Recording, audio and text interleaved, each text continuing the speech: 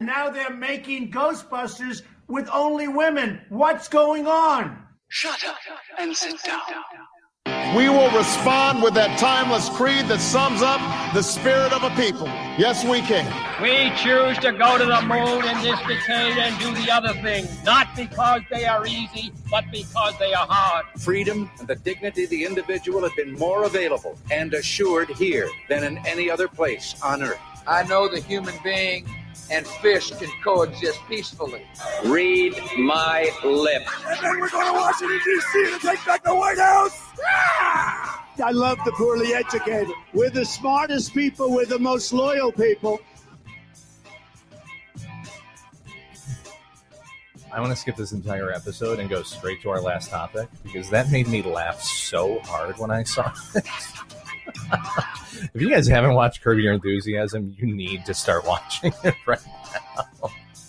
Oh, I never really thought about the MAGA hat thing. Brilliant. I just don't talk to people anyways, but, you know, that's a really good thing to kind of keep people away from you. Larry David is pretty funny. That was brilliant. Yeah. Wait for that one, guys. That's going to be fun. Anyways, hi. Welcome back. It's Barstool Politics. I'm your host, Nick McGuire, joined as always by Dr. Bill Muck from North Central College and Dr. Phil Barker from Keene State College. Hi, guys. Hey, Nick. Howdy. Hey. Before we get started, all the usual fun stuff. If you guys have questions, comments, beer suggestions, want to see what we're up to, follow us on Twitter at BarstoolPol, P-O-L, Facebook at Barstool Politics. Beers that we try you can find on Untapped on iOS or Android. Just search for Barstool Politics on there. The podcast itself, you can share through Apple Podcasts, Spotify, SoundCloud, Stitcher, Google Play Music, most major podcasting platforms. We always appreciate the support. And then our merch line, you can find on teespring.com. A direct link will be on all of our social channels, so definitely check that out. Right now we have a few t-shirts, a hoodie, some mugs, a couple different mugs. Yeah. And we'll be adding new stuff as time goes on, so definitely check it out. And it's really high quality stuff, too. I enjoy it thoroughly. Yeah. But we're living in a post-impeachment world now, guys. It's very scary, kind of exciting. Yes. And it really didn't slow down the news at all in any way, shape, or form, which I'm kind of upset about. But also, we need stuff to talk about every week.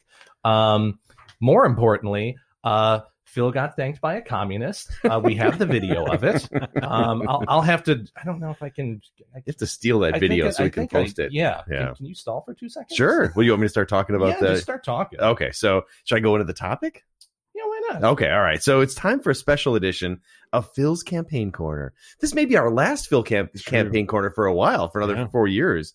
But as we all know, the New Hampshire primary, I was going to say New Jersey. Don't you dare call us New Jersey. Don't you dare. It just flows off the tongue. So the New Hampshire primary took place on Tuesday, and our very own Phil Barker was on the front line cataloging it all. Just over the last week, Phil met with a whole lot of these candidates, often introducing them to the audience. Speaking of which, Nick, I think we should play the tape of when Bernie Sanders thanked Professor Phil Barker. I think we can do that. We can do that great. I think we can do that. Hold on. Let's make sure I got the... Yep. Oh, here we go. Let me thank Professor Phil Barker. Let me thank Mohammed Zini. And let me thank Tim Robbins. You all know... You better thank Tim Robbins. Whatever, this Phil guy, he sounds like kind of an ass. But Tim Robbins, I'm gonna tell you that's what. Impressive. You were not only in the same room as Tim Robbins, but you were in the same sentence of Bernie Sanders. We're a lot alike, me and Tim.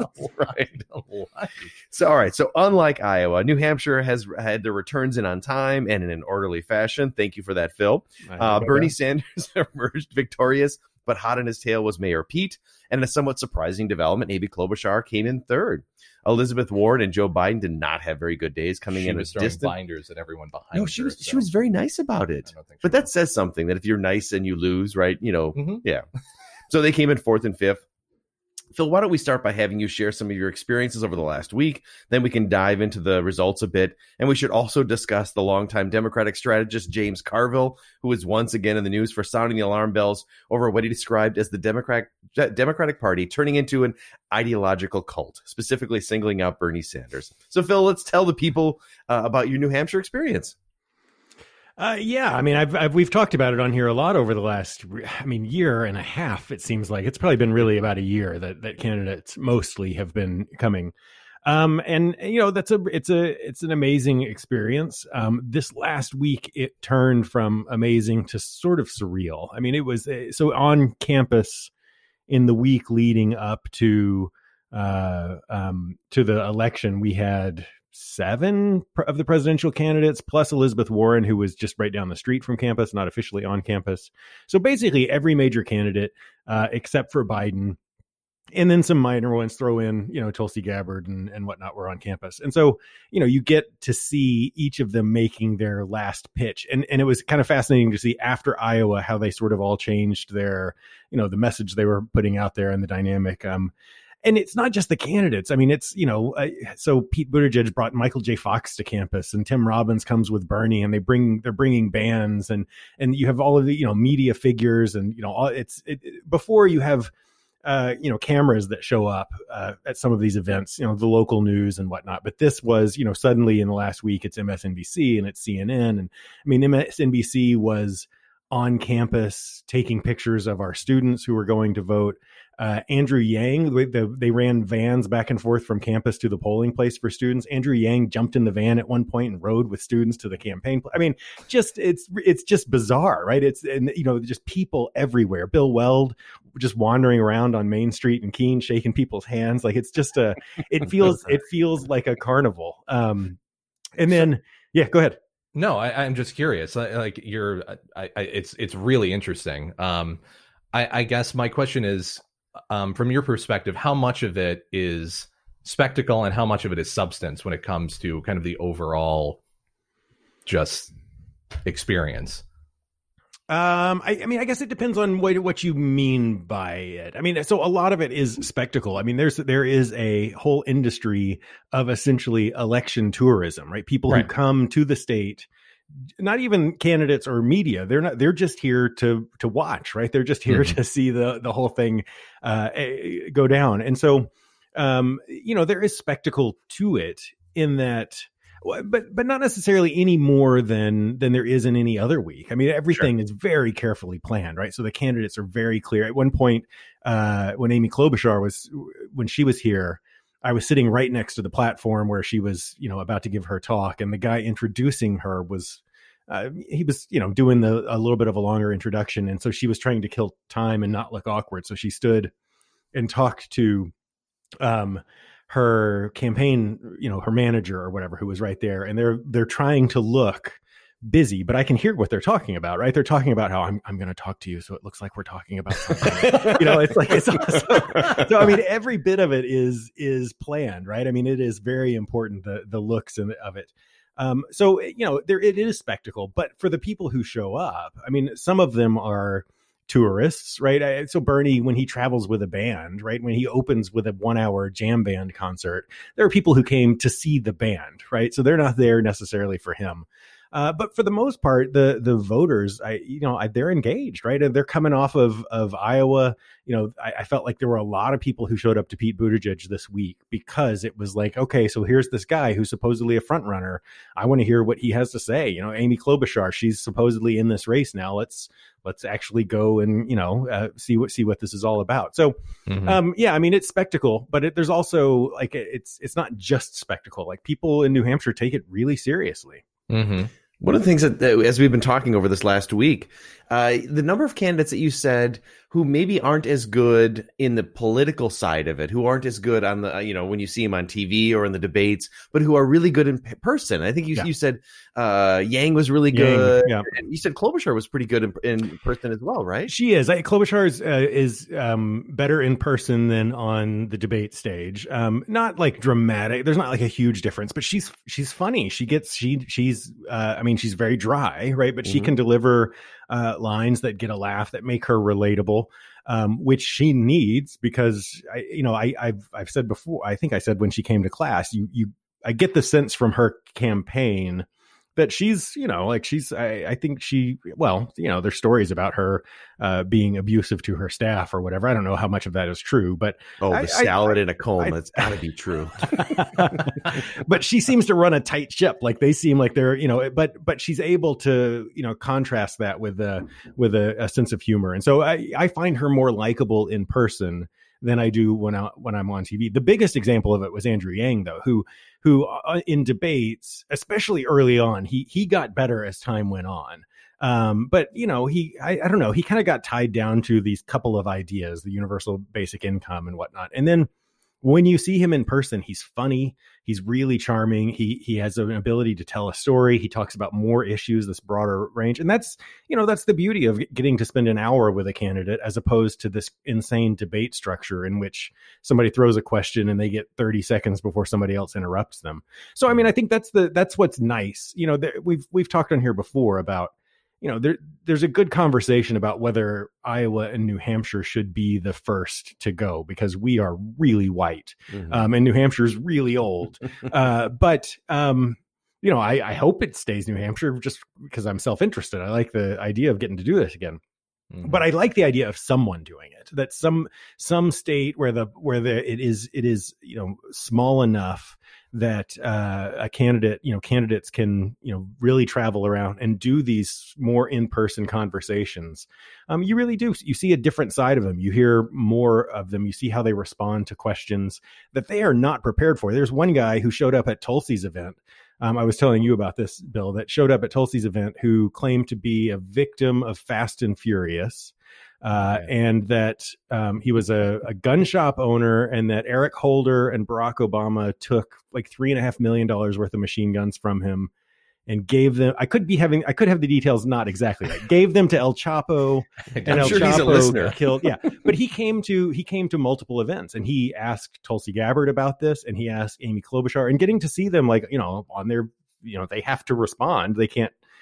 I mean, they don't have to, but you know, they're not expecting a question like that. So you could see how quick they think. You know, how good they are at dealing with people, and yeah, it's really interesting.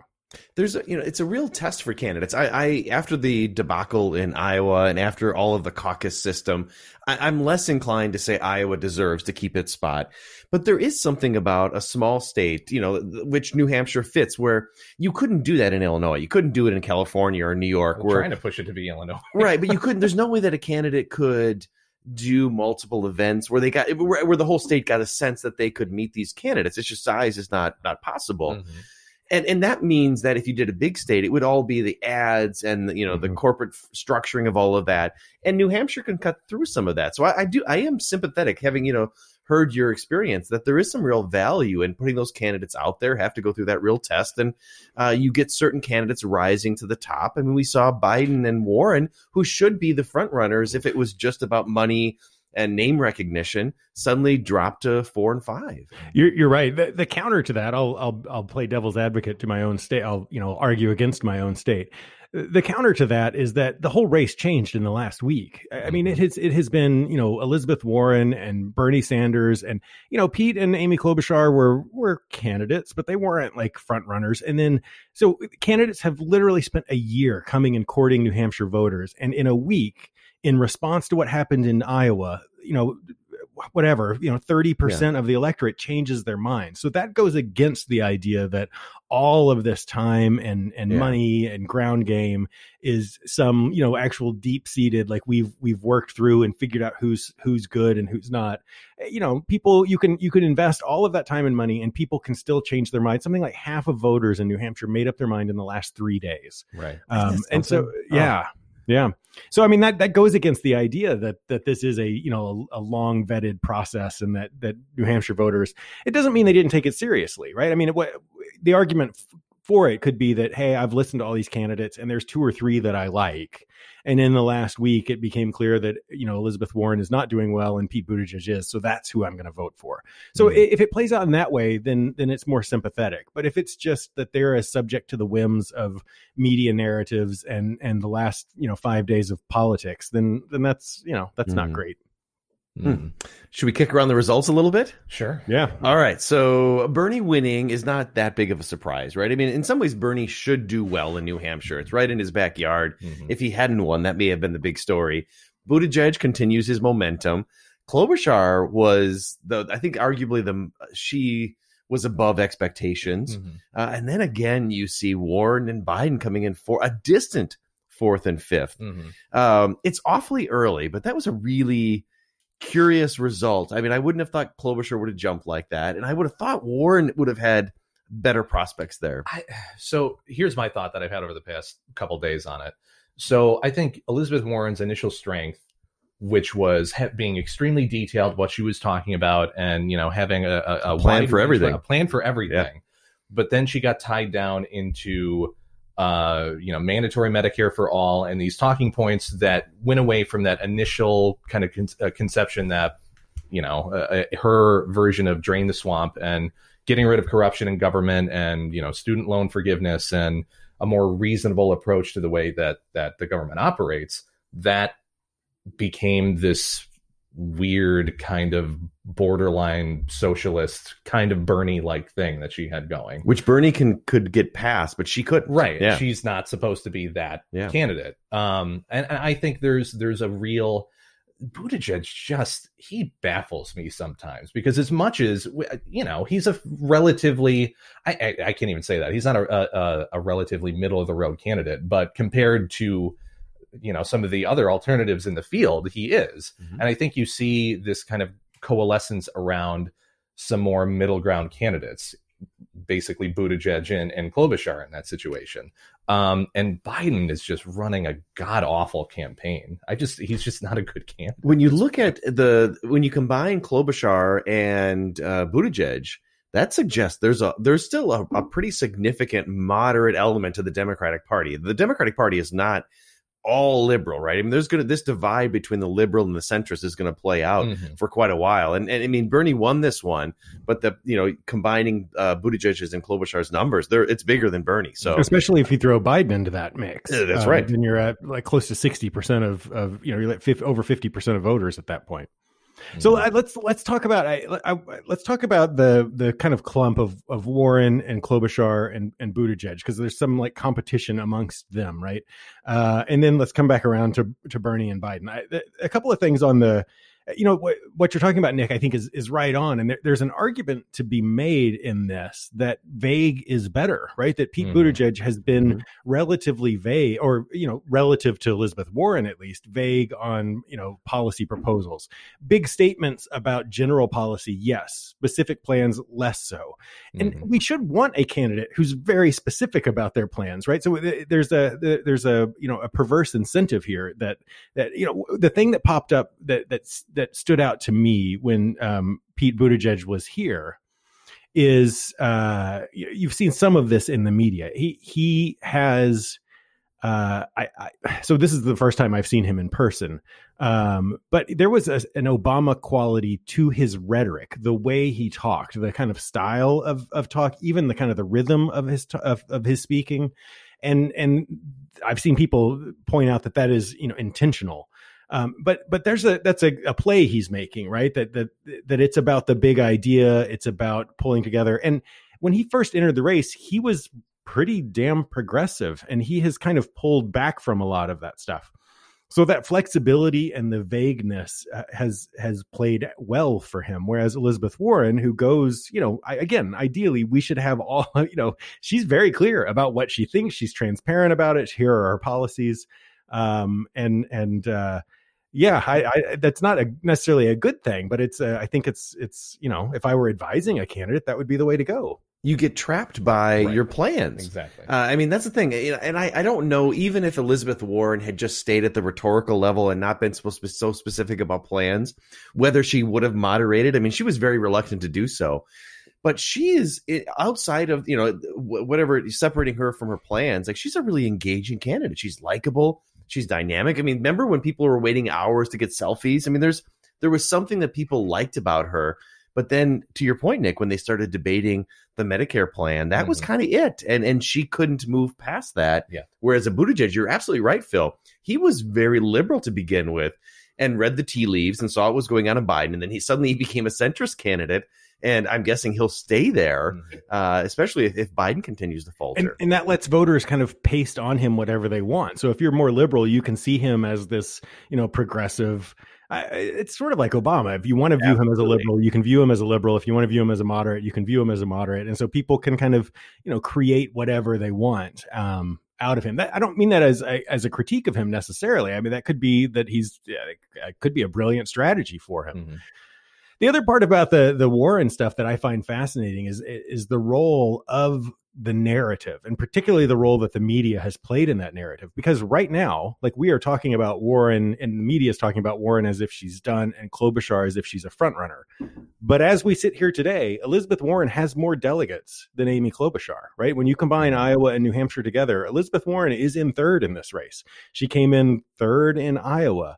And people talked about it like it was a devastating loss. Amy Klobuchar comes in third in New Hampshire, and people talk about it like it's this, crowning victory. Mm-hmm. And that's a really interesting, it's an interesting dynamic. And it also shows how quickly fortunes can change. If things had gone slightly different, if Warren had been on the way up instead of down, and Klobuchar, like, it's weird the extent to which we kind of paste stories onto stuff or narratives onto things that maybe are there, but are, just as likely not there.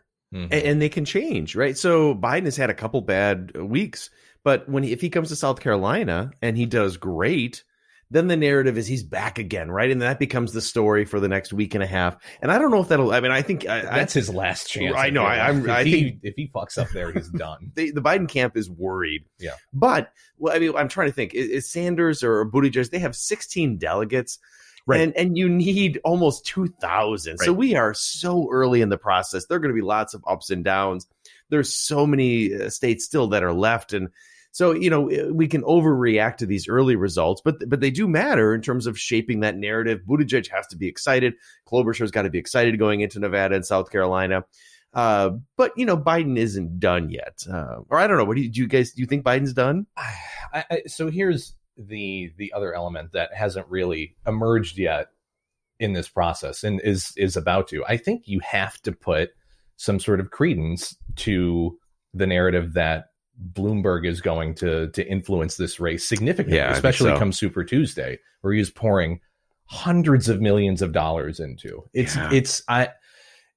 look at the field now and you think of the bickering and the back and forth and infighting and the way that we're talking about how the narrative is being shaped. Once he enters that race, Biden, to me, seems to be even more distant of a prospect than he is now. And this is going to divide the field even farther. I'm not sure where Bloomberg would necessarily come in, but I can easily see him being one of the top three contenders when it's all said and done. Which is surprising. We were talking before we started taping about that there are 3 African-American members of Congress who came out in the last day or two and are supporting Bloomberg, kind of confronting that Bloomberg is a racist narrative that was out over the weekend. Yeah. No, and Bloomberg, it potentially changes everything, especially if Biden continues to stumble, and he is pouring money into ads. We were texting about the ad that he ran against Trump this weekend, which is a really, really good ad. Mm-hmm. And unlike a lot of the other Democrats, Bloomberg knows how to do social media.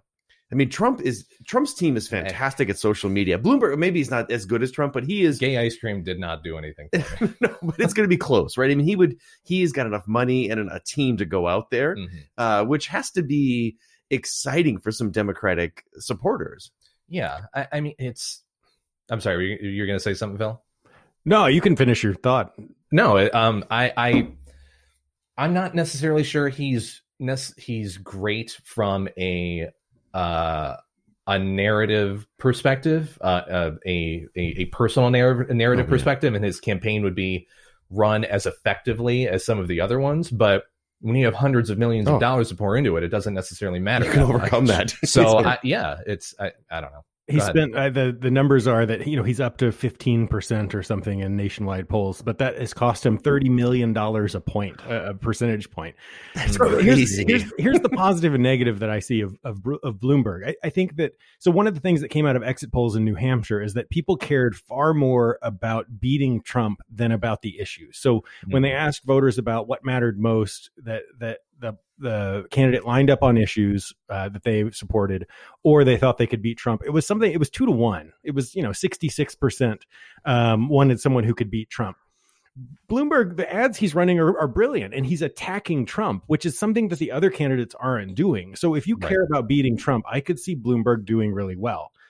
Here's the negative of Bloomberg as I see it. I think there's an argument that Bloomberg is the new Biden in this sense, that when people don't know, when they haven't thought all that much about it, haven't researched the candidates, that they attach their ideas to the name that is most familiar to them. So Biden had the name recognition thing coming in because he had been vice president.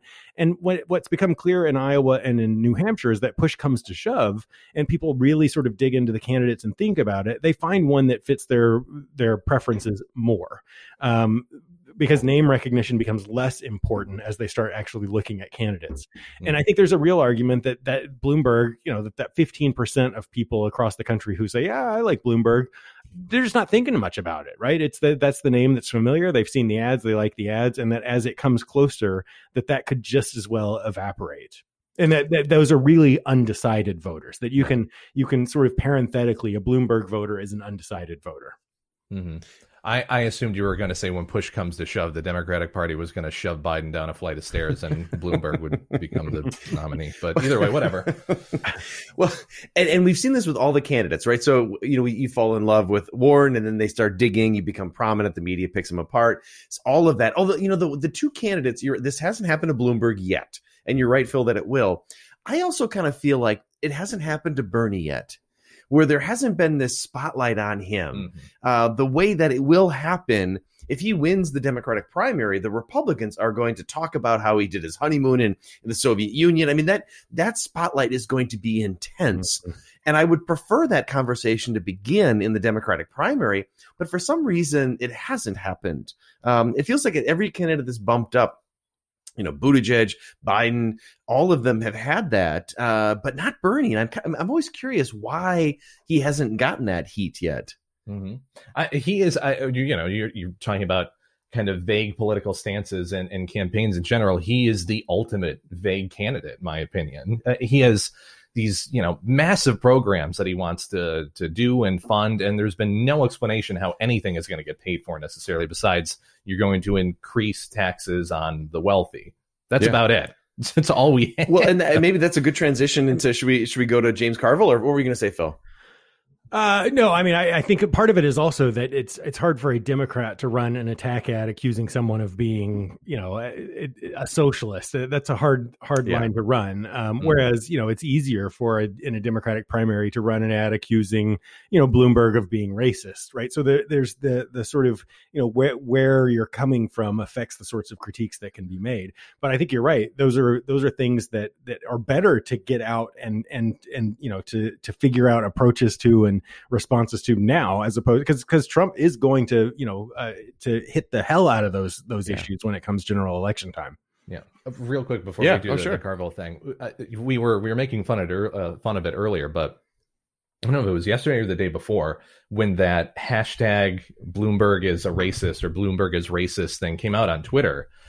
Did you guys look at the responses that were coming in on that? No, specifically from Democrats. It was, Phil, I know, in terms of voters in New Hampshire and generally, people seem to be more concerned about beating Trump as opposed to differences in issues or stances between the Democratic candidates.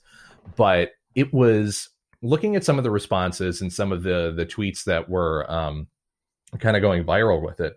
There was an immense amount of division and conspiracy theory. And this is, Russian bots again, and it's the GOP, and, the other side of it was, he is a racist, and if the Democratic Party isn't going to take him down or the media isn't going to take him down, we have to do it ourselves. And this is coming from journalists like Washington Post, New York Times, major people from major publications. And it's just the vitriol that was going back and forth on this. I'm not really convinced everybody is going to rally around the flag and pick one specific candidate that effectively enough to defeat Trump. I think they will, Nick. And here's why. All of these primaries are just knife fights. I mean, think about the Republican primary in 2016 with Trump and all of them, Rubio and all. I mean, they were brutal. I mean, when you go back and listen to the audio of all those Republicans who were running for president attacking Trump, it was awful. And now Lindsey Graham and Rubio, they all love him, right? So everybody will come together because you know what? Oh, in terms of Trump's love. Yes. So. Yes. I love Trump's hate. But anyway, no, I think within the party itself, I think that's almost a certainty at this point. In terms of Democratic voters, I'm not necessarily sure that's a certainty anymore. I think there are enough deep-seated convictions that people have now, depending on which candidate that they're behind, that's not necessarily going to be the case. And I think Bernie fans might be the most interesting case study there. I'm not sure that they would get behind some of the other Democratic candidates. Right. We'll see. It's close to, like, there was a survey done recently that it's half of Bernie supporters say either they will not vote for the Democratic nominee if it's someone other than Bernie, or they're not sure if they will. So, I mean, I think the highest was like Tulsi, but yeah, Bernie is different from his supporters are different than the other kind of mainstream candidates, in that they're not, if Bernie's not the nominee, they're not necessarily on board. And that's bad news for the Democratic Party if that's the case. Yeah. So James Carville. So some of our younger listeners may not know James Carville, but he was a political aide and strategist for Bill Clinton. Raging Cajun. Oh, he's one of the more fascinating political figures of the of the last 25 years. And he's been doing a couple media hits lately, and he has come out and basically said the gravest threat to the country right now is Donald Trump, and what the Democrats need to do is defeat Donald Trump. And who's not going to do that is Bernie Sanders. And he says basically Democrats who are supporting him, they've drifted toward this ideological cult, and he doesn't like cults. And it was as if he was kind of grabbing that Bill Clinton element of the Democratic Party to say, wake up, we need a more moderate, a more pragmatic. I mean, he was talking about African Americans aren't going to be on board with Bernie, that the Democratic Party needs to get rid of this extremist stuff, and you run a centrist campaign to win the presidency. That's what you do. And it was, it was really startling, but also really compelling to hear that argument. I guess I'm curious about your guys. I mean, what did you, Phil? We've been texting about this. The Raging Cajun, his argument. What do you make of it? So a couple of things. First of all, it's a little bit undermined by the fact that he thinks electability is the most important thing, and he threw his support behind Michael Bennett. This is a great point. Who got like 1% of the votes in less than that in New Hampshire. Yeah. So that kind of undermines it a little bit. But I think I'm sort of torn by this, because I do agree with him to some extent. I am deeply concerned at the extent to which in the last week you see, Bernie supporters booing, Amy Klobuchar, or chanting, Wall Street Pete at Buttigieg. If that all comes around in the end, then that's fine. But if not, I think there's something to what Carville is saying, that it's a question about pragmatism. It's about, you put winning above, the values. Medicare for all would be great, but in a situation as dire as we are in, you have to win first and foremost. I think the counter to that is, people who support Bernie think that Bernie has the best path forward for winning, right? That he has, because he believes strongly in things, because he has a long history of that. That's, why he generates support. The problem with that is, so I jotted some stuff down after the election last night. There are some warning signs with Bernie. The media has kind of dubbed him 538 basically thinks he's going to win the current model. I shouldn't say they think they win. He's the odds-on favorite to win every primary other than South Carolina, I think. But I was looking at it from New Hampshire. He lost. So from 4 years ago, he lost half of his votes. Right. Now there were way more candidates this time, right? And he still managed to win.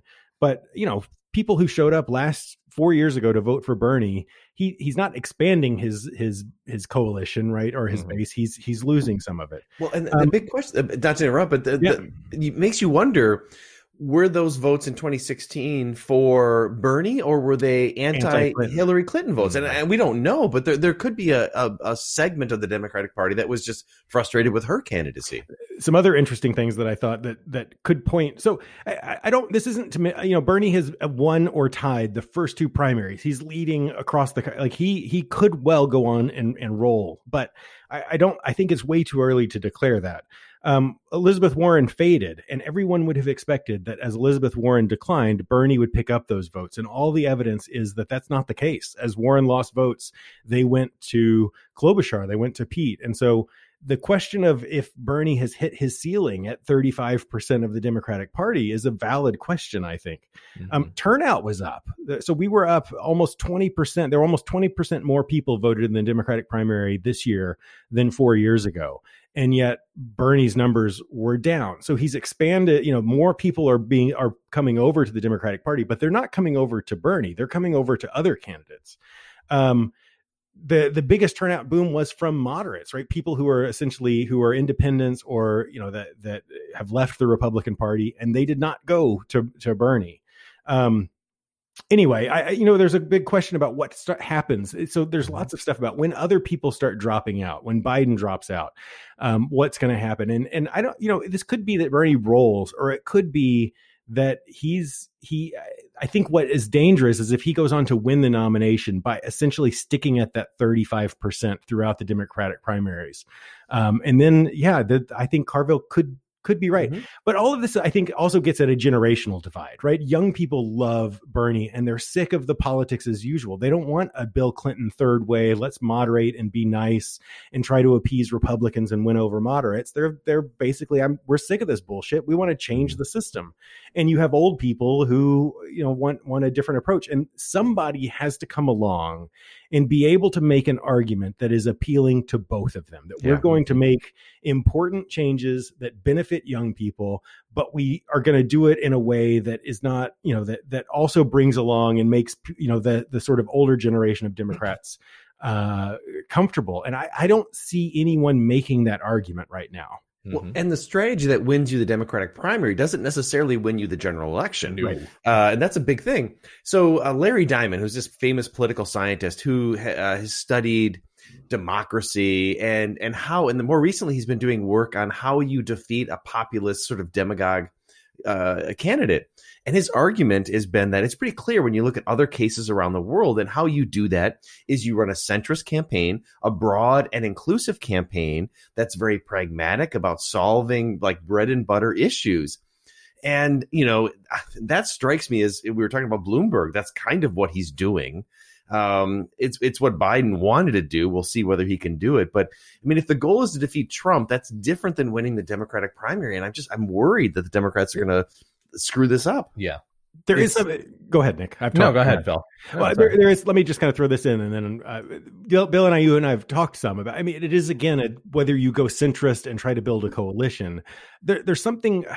This is going to piss off a lot of people. There's something that's a little Trumpian about the Bernie approach, which is this sort of all in. And if you disagree with me, you're wrong. Screw you. We don't want you, along for the ride. And so it is this, it's this, this intersection for the Democratic Party about whether they want to essentially go in the sort of all in kind of Republican approach to politics. And there's an argument for, after years of what has happened, to say, screw it, we're going to play hardball as well. Or whether you want to go with this more kind of, coalition building approach. And that's where I think it is way too early to say which of those approaches is going to win. I think it's way too early to say that Bernie has this locked up. It could go anywhere from here still. Yeah. No, I think it's the old adage. It's Democrats fall in love and Republicans fall in line. And realistically, I think it's, as much as you want to talk about this from an ideological perspective, I think you can talk about that from both ends of the political spectrum.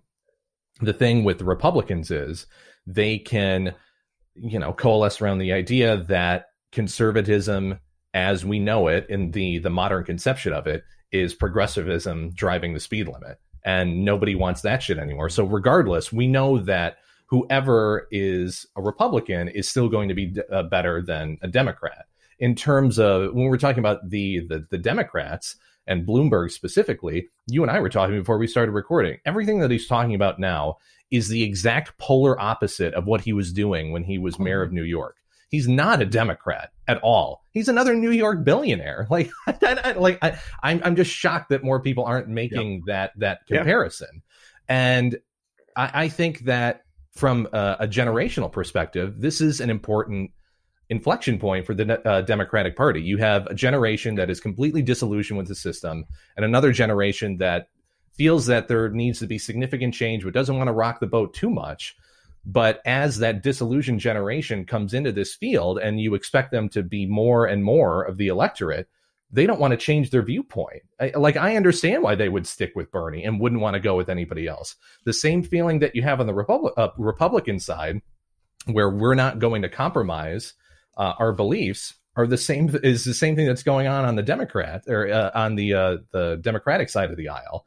But you have 9 different camps to choose from now, and if you want to be an inclusive party, but still have it based around ideological differences, on top of the fact that you're going to eviscerate each other on social media with a younger generation in charge of that, you're going to have a real tough time, rallying around a specific idea, even less so around a specific candidate. They're going to have a rough go. It's messy, right? Is it about ideas or is it about defeating Trump? Trump defeating the position of it's about defeating Trump is easier to pull people together. Right. If it's about ideas, it gets messy. But defeating Trump is an idea that somebody needs to make that argument as well about, that part of what we're fighting for is a system that works. The other part about all of this is that, the promise of there's a danger here in that, if you go moderate and you ignore this young generation of people who are fired up and pissed off a bit, rightfully so by their, situation, you risk alienating them to some extent. But the promise of the Bernie approach is that the voters that he's reaching out to are fired up. And what happened yesterday in New Hampshire is that they didn't show up. I mean, it's the people who showed up, it was the same old story. The old people showed up and the turnout was actually down amongst voters under 30. So it's if they're going to be fired up and pissed off about stuff, then they've got to show up and vote. Yeah. So should we talk a little? I know that we need to move on, but should we talk a little bit about the next step, like what happens next? Yeah. Because there's a fascinating thing which happens here, which is that Pete and Klobuchar have sort of emerged as these, they are kind of fighting against Bernie. But we're going to Nevada and South Carolina. Both Klobuchar and Buttigieg are polling at almost nothing in both of those places. Klobuchar is at like 2% in both states. I think Buttigieg is up to 5 or 6 or something in some places. But they were all in early, right? They bet hard on Iowa and New Hampshire, hoping to get a boom moving in. Now, the candidates who did badly, Biden and Warren, have this long-standing approach, right? They have an extensive ground game. They have money. So there's a situation in which, had it been reversed, had Biden and Warren done well and Klobuchar and Pete done poorly, you would have had a lot of people clear out, right? And we would have had a 3-person race at this point.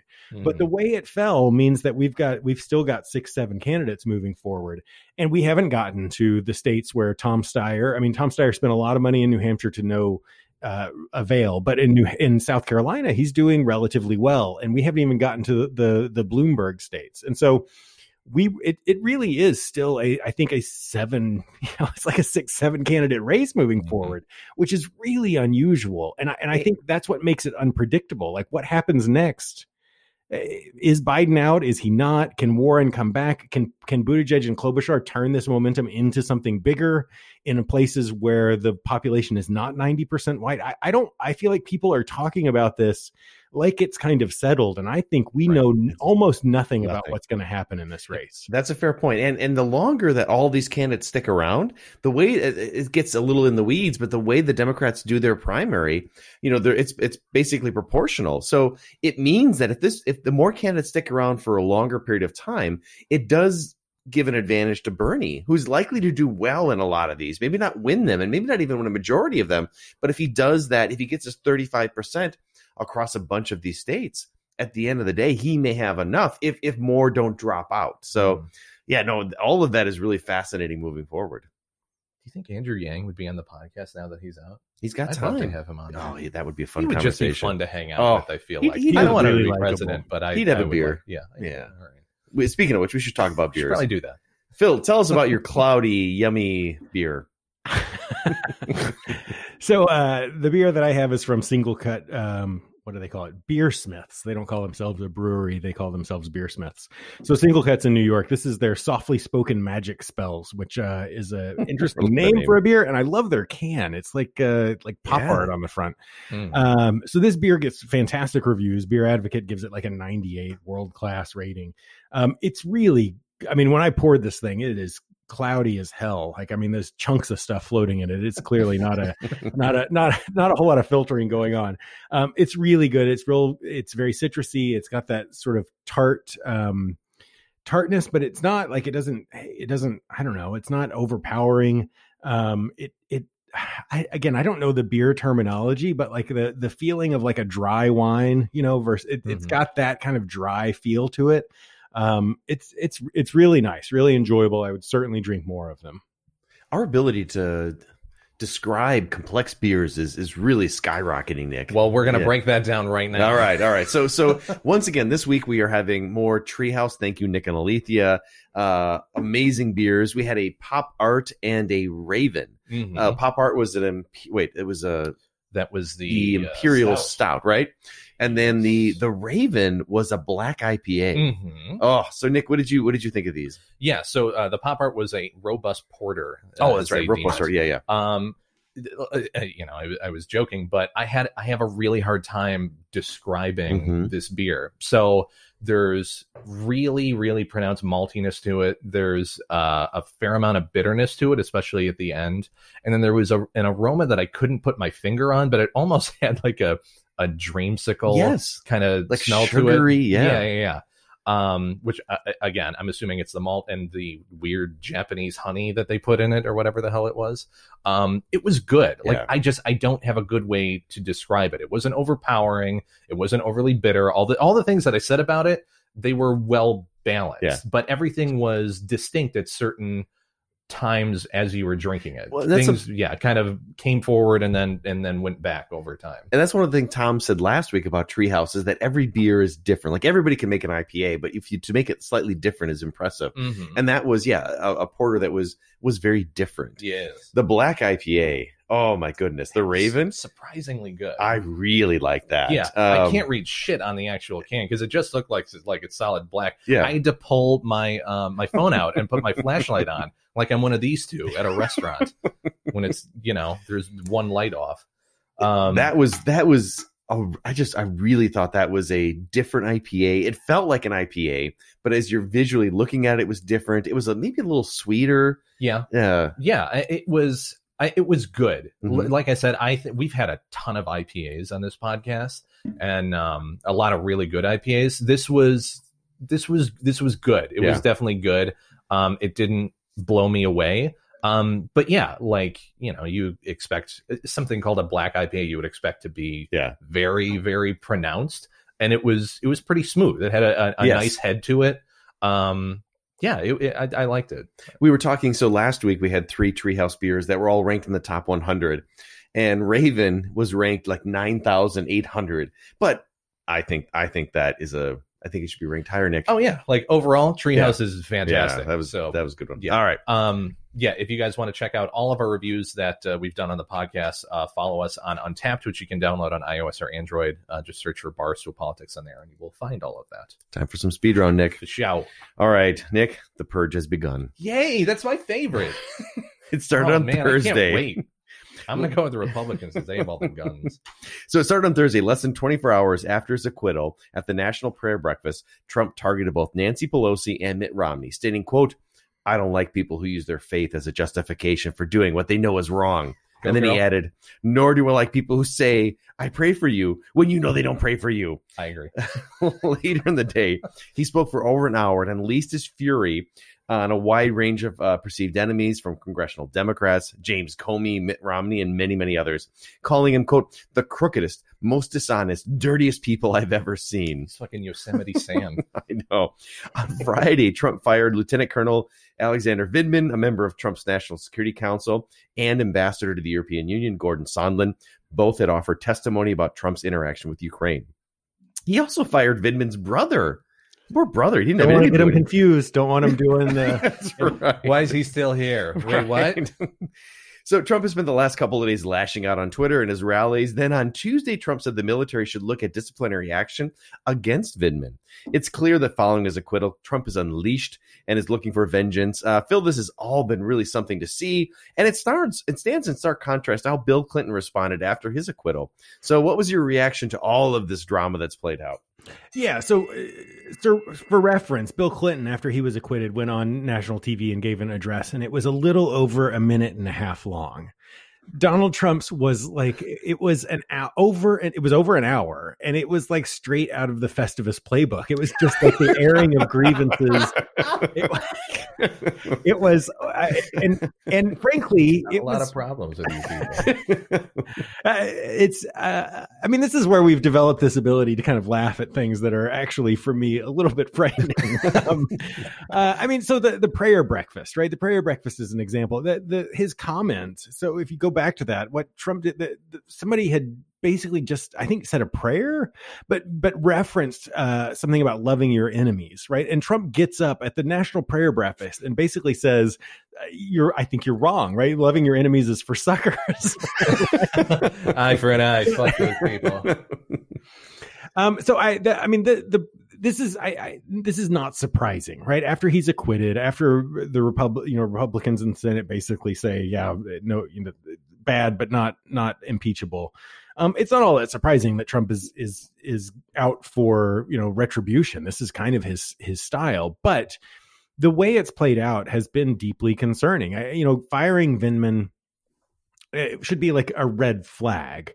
But the president gets to choose who works for him. I mean, that's something that's, maybe should raise eyebrows, but is allowed. But when you start encouraging essentially their prosecution, right, when you're calling for them to be essentially, criminalized, that's really dangerous territory. We've crossed over at that point into, we're going to talk in a few minutes about the sort of weaponizing of the Department of Justice. But yeah, I mean, that speech, Bill, and you and I were texting during it, the hour-long speech after his acquittal was kind of deranged. It was really disturbing. I mean, when you're describing the Speaker of the House as evil, he said she and Adam Schiff, he described as evil, horrible people. We've become used to that in the era of Trump. But again, prior to this, the idea of the president describing the Speaker of the House as evil is like, it's like incomprehensible. Could you see Jimmy Carter saying that, or George W. Bush? Right? I mean, that's the thing. Think of like the most vindictive. Like you can't even imagine Richard Nixon doing that, right? Richard Nixon going out and describing the Speaker of the House as evil. It's just not something you did, right? You disagree on policy. I don't like them. I want to defeat them. But that's different from categorizing them as, inherently flawed, that they are evil people, that they are out for the destruction. That's when you cross over this line in which we're not talking about disagreements about policy.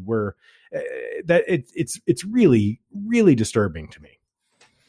I realistically, I agree with everything that you said. In terms of the rhetoric that he did, I mean, I don't necessarily blame him for feeling that way, and he is who he is.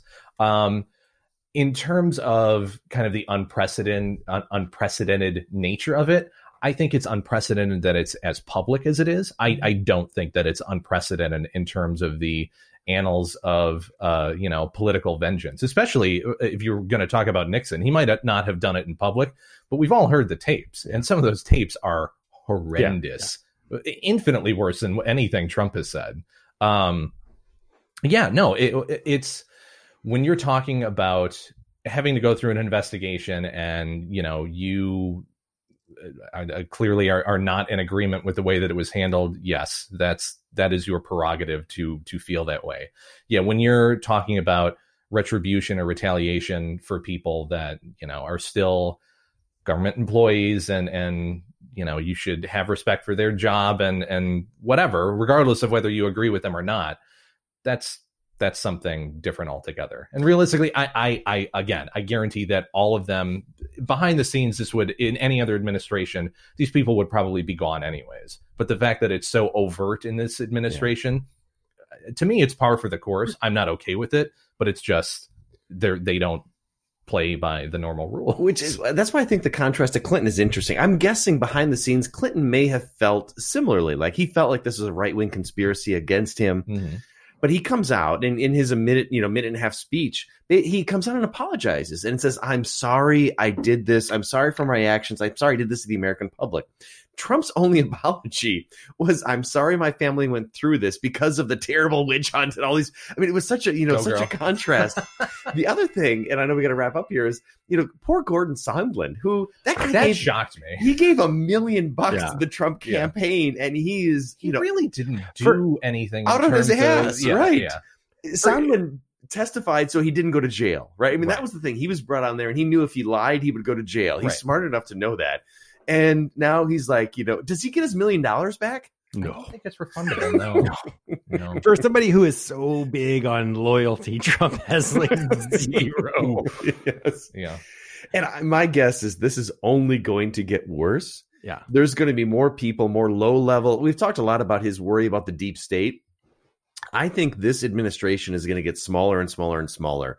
It's going to be Mick Mulvaney and a handful of other people around him because of this. I mean, he's basically freed now to do what he wants. Mm-hmm. Oh, it's going to be fun for you guys. Speaking of which. Yes. All right. Let's turn to our next topic. All right. Well, boys, it appears that the Justice Department has gotten itself into quite a pickle, Nick. And Roger Stone, friend and advisor of President Trump, is at the center of it. The controversy began Monday when career prosecutors handling the case recommended that a judge sentenced Stone, convicted in November of obstructing Congress and witness tampering. He actually threatened a guy's dog. He threatened to kill the guy's dog. You know what, man? Do whatever you want. Don't fucking hurt a dog. Right. So the federal prosecutors suggested between 7 and 9 years in federal prison. Hearing the news, Trump took to Twitter and noted, quote, "This is horrible and a very unfair situation. The real crimes were on the other side as nothing happens to them. Cannot allow this miscarriage of justice," unquote. Hours later, probably unrelated, senior Justice Department officials intervened and recommended that a more lenient sentence, which prompted the 4 federal prosecutors handling the case to resign from this case. This is an extraordinary decision to overrule career lawyers and raises the question of whether the Justice Department is bending to White House pressure. Phil, it's hard to be shocked anymore, but this really, really troubled me. It's hard to interpret this as any other way than the president is putting his thumb on the scale of justice, and his Attorney General Bill Barr is absolutely okay with that. What was your reaction of all of this? Y'all remember when Bill Clinton had a conversation on an airplane with the Attorney General and the entire Loretta Lynch? Yes. Down? Yeah. No. Yeah, we've come a long ways. That's right. Yeah, I mean, so that this, you said that this raises concerns about whether the Justice Department is bending to White House pressure. It's out in the open, right? I mean, they're doing this in the open. Like Trump tweeted today his praise of Bill Barr for doing this. He's talking openly about what the Justice Department should do, and then he's thanking them when they do it. It's happening. It's again an example we've talked about before, that if you do something shamelessly, people aren't really sure how to respond to it, and that's kind of what's happening here. It really is unprecedented. I mean, the country has it does not, by no means do we have a perfect record of certainly not of law enforcement in general, but of a buffer between the executive and law enforcement. But the principle has been there, and for the most part, there has been a separation between the presidency and the Attorney General, because you don't want justice to be politicized, and it's just being shredded here. I mean, it's also the same story of that came out this week, that Rudy Giuliani is now going to just be referring the stuff he digs up in Ukraine straight to the Department of Justice. So he's got direct access.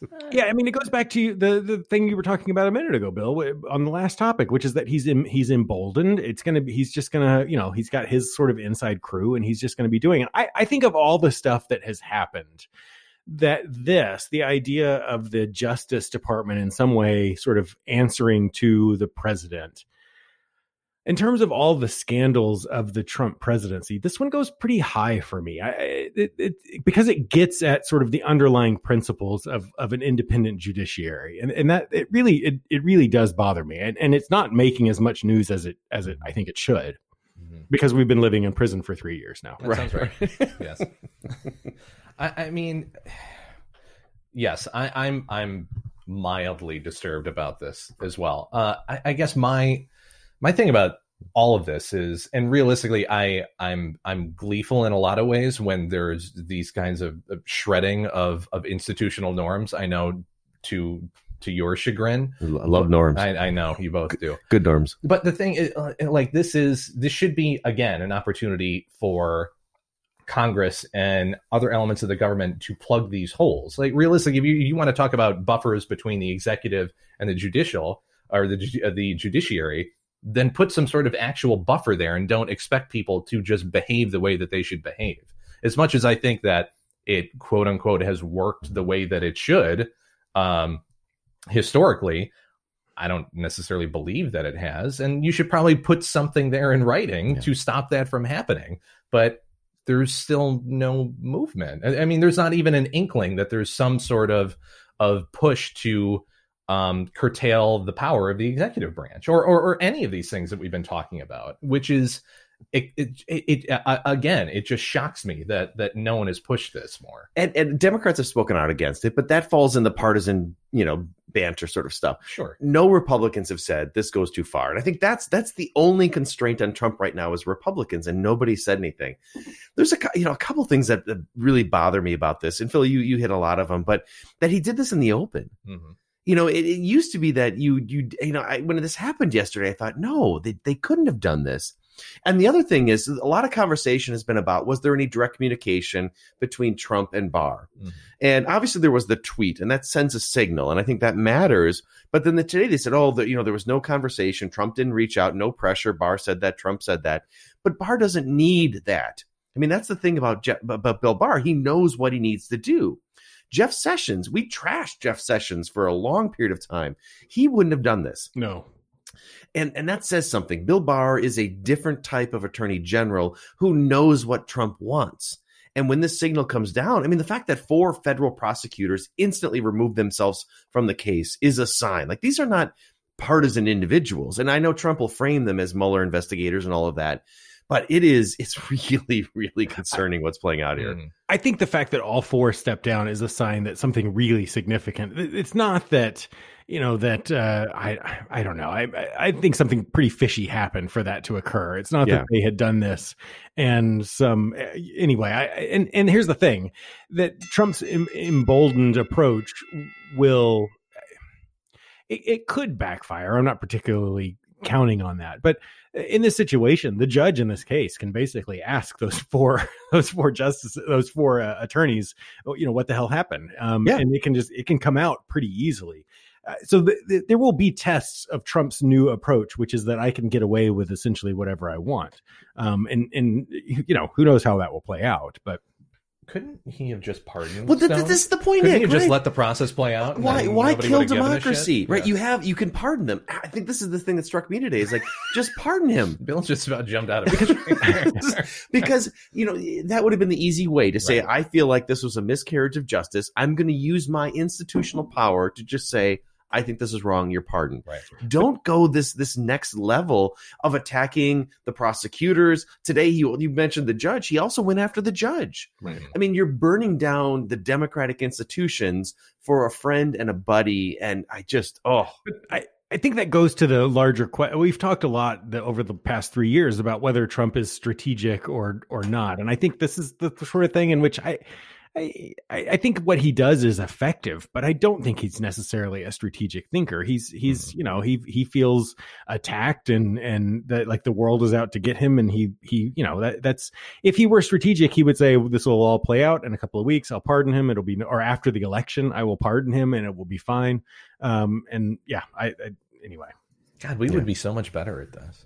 Yeah, we could be president. Yeah. Well, that's the before you go on. That's the concern, right? That people have brought up is that all the stuff that Trump is doing, that Trump is not particularly great at it, and the real danger is what happens the next time somebody comes along who is good at it. Yeah. If Trump were actually strategic about what he's doing, it could be really devastating in a way that we haven't seen at all. But I think we've seen this is probably unprecedented. I think again, that a lot of what we see overtly in this administration was being done covertly in previous administrations. But I like that better, Nick. Pretending matters. Pretending matters. Pretending does matter. Yes. Well, that could be the title. Pretending matters. All right, moving on. Nick, do you know what people tell me all the time about the podcast? That you're a communist. I'm apparently a Nazi. Sometimes, but the other thing is that we don't talk about architecture enough. Oh yeah, that was third on the list. So here we go.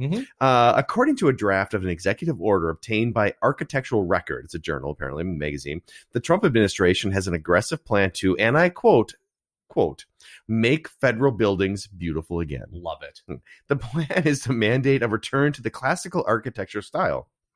Under the order, the White House would require a rewriting of the guiding principles for federal architecture issued in 1962 to, quote, ensure that the classical architectural style shall be preferred to the default style for new and upgraded federal buildings. Classical style draws on inspiration from Greek and Roman architecture. Think about the White House.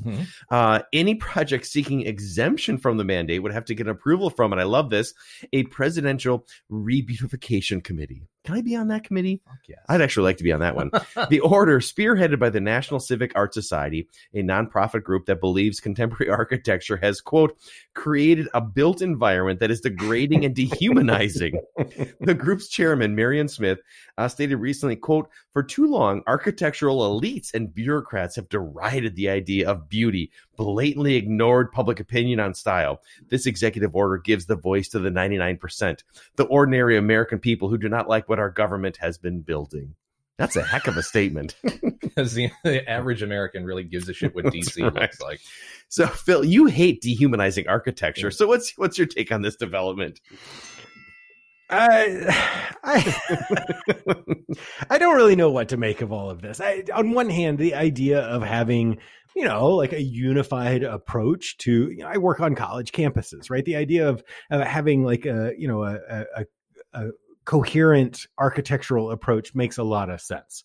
On the other hand, there's a long history of essentially government being, which I know conservatives hate, being a major advocate of the arts. So, the money that is available for federal architecture, is used to build new and interesting things. It helps encourage, creativity. And I tend to like that. I sort of like modern architecture. The part about all of this that's really interesting to me is the extent to which this seems to be it seems to point to the type of conservatism that is popular today, right? This is not a libertarian conservatism, right? This is not conservatives that basically say we're going to let the market decide things. We're going to take, all sorts of proposals and whatever's the best or the most efficient we're going to go with. This is a government that is, imposing a sort of a top-down approach. This is what it will look like, which, fits more in the sort of the good old days are the better way of doing thing approach of conservatism. So it goes much more in line of the nostalgia for the days of old, which is an interesting development. I mean, I think that's been a tug of war within the Conservative Party for a long time, but the notion of like small government and markets, this is not it. Mm-hmm. No, it almost sounds like it was coming from elites and bureaucrats, but that's, that's just me.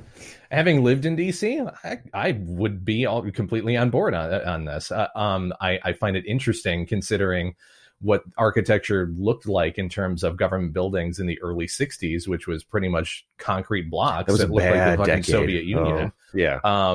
No, I mean, in theory, I would be okay with this. But yeah, it is a very... not even-handed. What's the word? Totalitarian. Yeah, mildly totalitarian. Just this overreaching bullshit where this is just a fight that you didn't need to necessarily pick. I don't know. Like and realistically, I'm a person who does think that the government should be a sponsor and advocate for the arts and architecture and any of that. But at the same time, this is using the levers of government from a very bureaucratic perspective that doesn't necessarily fall in line with what I think a lot of conservatives see as should be the core tenets of conservatism. But at the same time, it's, picking that fight with the perceived elitists that are generally perceived as Democrats and bureaucrats and deep state or people within the deep state. It's I don't know. This is fucking dumb. Why are we talking? No, this is good, Nick. Let me tell you why. So there are federal buildings all across the country. And oftentimes states, so when you travel, there are federal buildings in each state, and the states had a voice in that. And the architecture, when you look at some of the federal buildings that have been built across the country, they're gorgeous. Now, you're right, the 60s sucked. But there are a lot of really interesting architectural buildings that reflect the local space. True. And to me, this feels like this is states' rights. Like you should be thinking about, federal and state. If you're building a building in New Mexico, that should look different than if you're building one in Massachusetts. And the idea that we're all going to look like the White House. Now, when I go to DC, I like that kind of architecture, but it's I don't know if every space should look like that. But you would know where everything is. Well, if you have Greek temples like in every city, you know what it is. But why this classical style? And the other thing that troubles me about this is through history, the regimes that do this are these totalitarian. Mussolini, he had a very specific style. Stop it! So, you're just being ridiculous. No, I know I'm a bit provocative, but I also think that I don't want my government telling me what all buildings should look like, right? I mean, this should be a more organic process, and so no, have it all look like the Roman Empire. I'm good with it. That's what I'm gonna build my house. It's gonna look like a Roman temple. Thanks for entertaining that topic. That was a good one. So, all right, finally our fun one today. So on Monday night, Donald Trump tweeted out a clip from a premiere of the current season of Curb Your Enthusiasm. Nick, we've been waiting for the entire podcast for a moment like this. Trump tweeted a clip where Larry David is driving somewhere and it cuts off a biker on a motorcycle. The guy on the motorcycle starts cussing and threatening Larry. They stop alongside each other at the next red light, and it looks like the guy on the hog is going to kick Larry's ass. Larry reaches down and pulls out his MAGA hat, and the guy immediately calms down, telling Larry just to drive a little bit more carefully next time. Apparently, Trump loved the clip and tweeted out along with the message, "Tough guys for Trump." What Trump may or may not have known is that in the episode, Larry David realizes that if he wears a MAGA hat, Make America Great hat, in L.A., people will not want nothing to do with him and leave him alone. Pretty much Larry David's dream. The question is whether Trump got the joke or just liked the idea of a tough guy on a motorcycle enjoying a MAGA hat. Nick, you're our comedy expert. What's your read of all of this? This is a brilliant episode. Realistically, he goes into... I don't know. It has to be 4 or 5 different places in LA. He goes to like a restaurant or something, and he's sitting at the counter, and he doesn't want anyone to sit next to him, so he puts the hat on. Sushi joint or something. And they immediately leave. But there is, there's something to that where I think people who are Trump supporters who see that kind of, connect with each other. But no, in the end result of this is Larry David does not support Trump in any way. I think he even says in the show, he's very derisive in terms of Trump and his policies, but he just doesn't want to talk to people. He doesn't want to deal with anybody, which I completely sympathize with. So I thought this was hilarious. No, I don't think, Trump probably didn't get the joke, but regardless, this is, I think, another aspect of taking a component of something and, bending it to your will, which I think his campaign is great at, and his supporters are exceptionally good at. He has, by far the best social media apparatus, unofficial social media apparatus of anyone in terms of politics. And it's just kind of the world that we live in now. It's extremely effective. And I'm sure it got a lot of traction. And I think a lot of people thought sides. it was funny because, just of that component. They didn't watch the entire episode. It's a weird place to be where you can take something like that. It's a half-hour show. Just watch the fucking show. But you take that component and it has a completely different meaning from its intended purpose. And it takes 20 seconds to completely turn that around. Yeah. Phil, what was your reaction to this? I mean, my immediate reaction was I can't believe the president of the U.S. just tweeted out a clip that drops 8 F-bombs in this very short period of time. Again, it's another example of imagine if Barack Obama or George W. Bush or John F. Kennedy, and it's just, again, pretending matters. I'm not trying to imagine that other presidents never use language like that, but they certainly didn't do it in the public. The other part, I think, is what you've kind of talked about a little bit, is that this is also evidence to some extent of which we're no longer speaking the same language, right? It felt like in the past, Republicans and Democrats had, they were arguing about issues, but they were speaking this, they disagreed, but they spoke the same language. And this is like where we're living in two separate worlds, in which I think, liberals are like, doesn't he get it? That this is making fun of him. And I think Republicans see it and think that, yeah, people are scared of people who wear MAGA hats. Like, yeah, that's the whole point, right? That's awesome. I don't care if you think that's funny. That's the way I want it to be. And so it can be one of those where it can mean totally different things to different segments of society. And I don't know. That's not good, but yeah. Right. Yeah, that's my read of it as well. Like that, yeah, Trump didn't get the joke at all, but it doesn't matter. This will play well. I mean, the liberals are tweeting this around and loving all of this, but I'm sure this is playing well in the conservative circles as well. Oh yeah, yeah. I mean, it again, we're speaking different languages, and everybody wins by losing. So everybody loses by winning.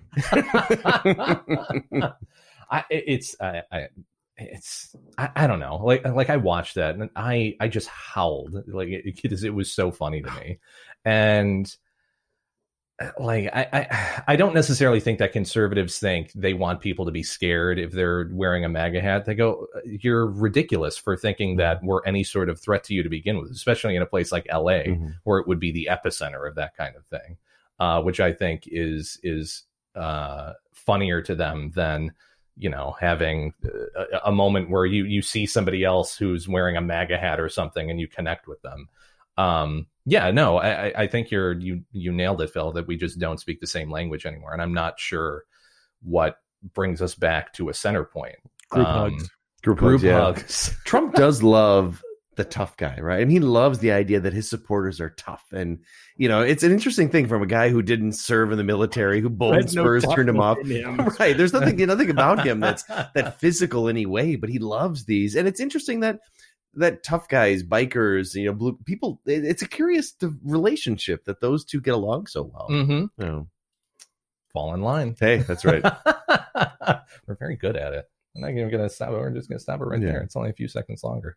Stop for 2 seconds. That was it, right? Yeah, we're good. Hold, please. You could get the music going, Nick. This is good. This is good. Most really good podcasts have moments like this. If you guys like this, like the podcast, questions, comments, beer suggestions, follow us on Twitter at BarstoolPaul. POL, Facebook at Barstool Politics. Beers That We Try you can find on Untapped on iOS or Android. Just search for Barstool Politics on there. The podcast, Apple Podcasts, Spotify, SoundCloud, Stitcher, Google Play Music, most major podcasting platforms.